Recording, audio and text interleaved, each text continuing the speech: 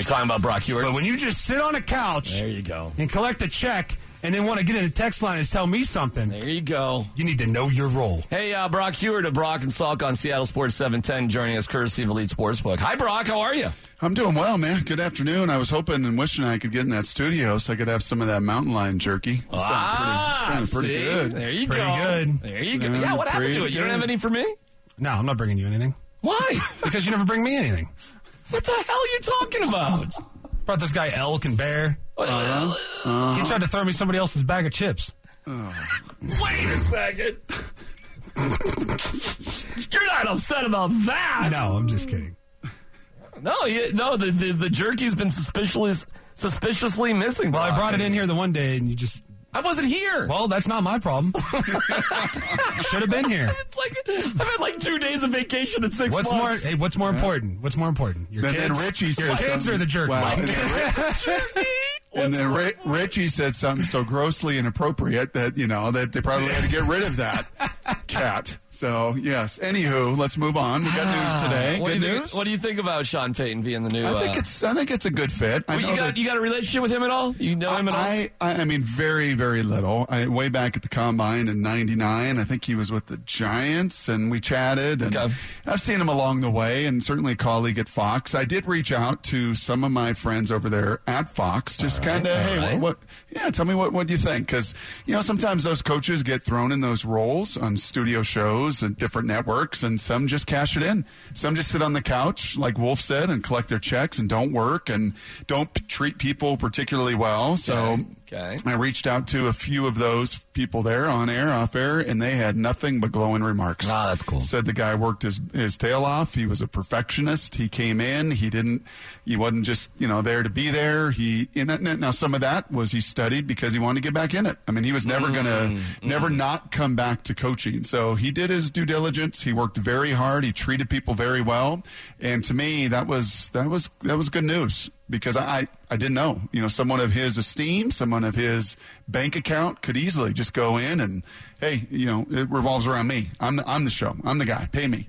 And that was not his attitude at all.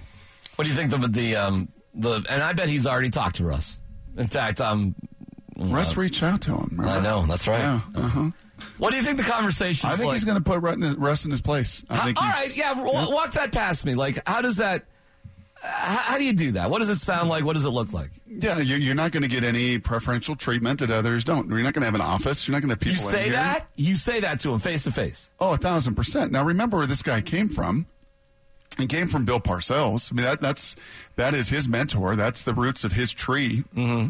Or he was a branch off Parcells' tree. So, yeah, and from what I understand, he's no nonsense. I know a lot of guys that played there in New Orleans for him, and he was not easy. He was tough love, if not fear, which I know Stink has talked about. And Wolf, I'm sure you feel the same way, is, you got to... A healthy fear is not a bad thing. And I think when it comes to Russell in particular and the culture that's been so broken, he's going to come in here and say, hey, Russ, we're done with this. And on top of that, I will say this just from personal experience, the most humbling tape that you can watch as a quarterback is twofold. Your INT tape and your sack tape. And you remember when Gruden was doing his QB school, and I think Gruden and Peyton are of some similar wiring. Remember, he would sit down with those guys and go, okay, walk me through this. Let's look at your interceptions, right? Let's look at your sacks.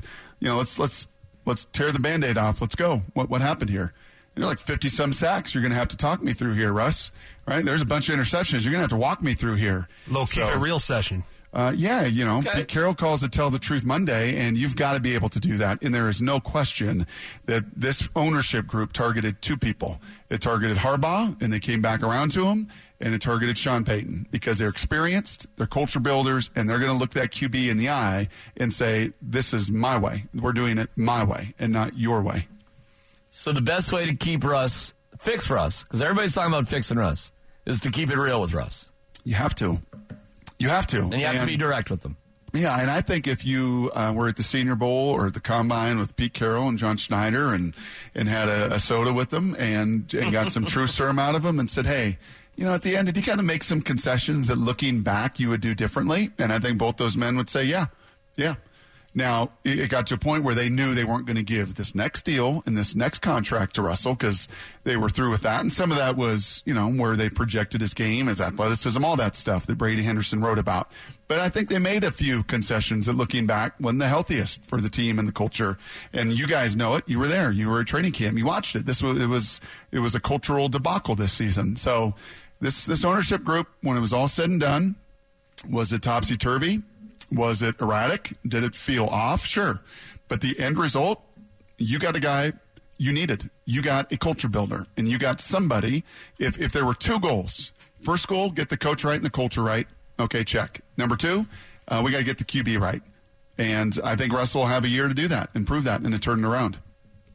Only a year? Yeah, I think. You know my theory, Brock. You think he's, well, I don't know. I think by year 3, they will be in an AFC championship. Yeah, you think comeback? Are you still on the comeback player of the year next year? I think that I think they're gonna make a wild card. They're gonna make the playoffs as a wild card. I think if you fed him your bison, your mountain lion, your bear, I think you need to. I think you need to know where that food's. At least you know where it's coming from. That's exactly right. Hey, I think if you dip it in chocolate, Russell will eat anything.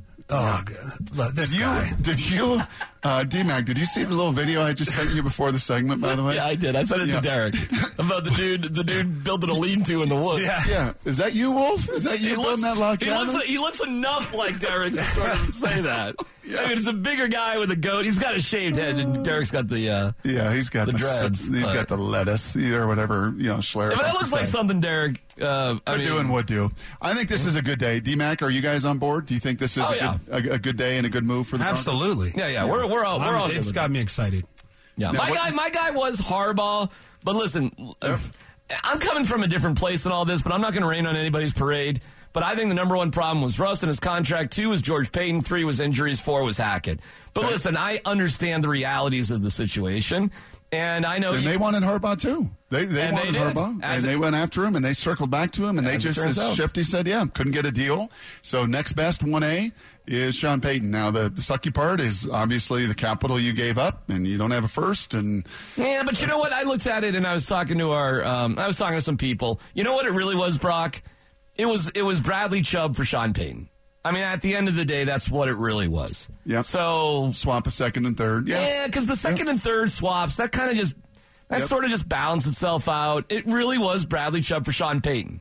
Yep. And so, would you do that? Would you all do that? Yes, you would. You have to. Derek, would you do Bradley Chubb for Sean Payton? Yeah. I would too. Where you have been culturally, you have to have somebody. Yeah. And you know what? If this was the first big move for this ownership group, for you to evaluate, for Bronco Country to judge, if this was the first big move, as I said, was it a little bit messy? Did it take a little bit longer? Sure it did.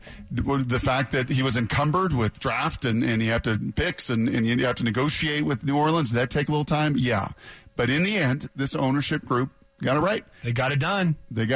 And you've got to give them, and I think the business people and that whole process. Proud of you, Greg. Some credit. And now Mr. Payton's got to get to work, man. He's got to put a staff around him. Yeah. And he's got a lot of things to get to fixing. What do you think his first hire is going to be? Who do you think that's going to be? A D coordinator. And who do you think it'll be? You think that's going to happen before he hires like Joe Lombardi?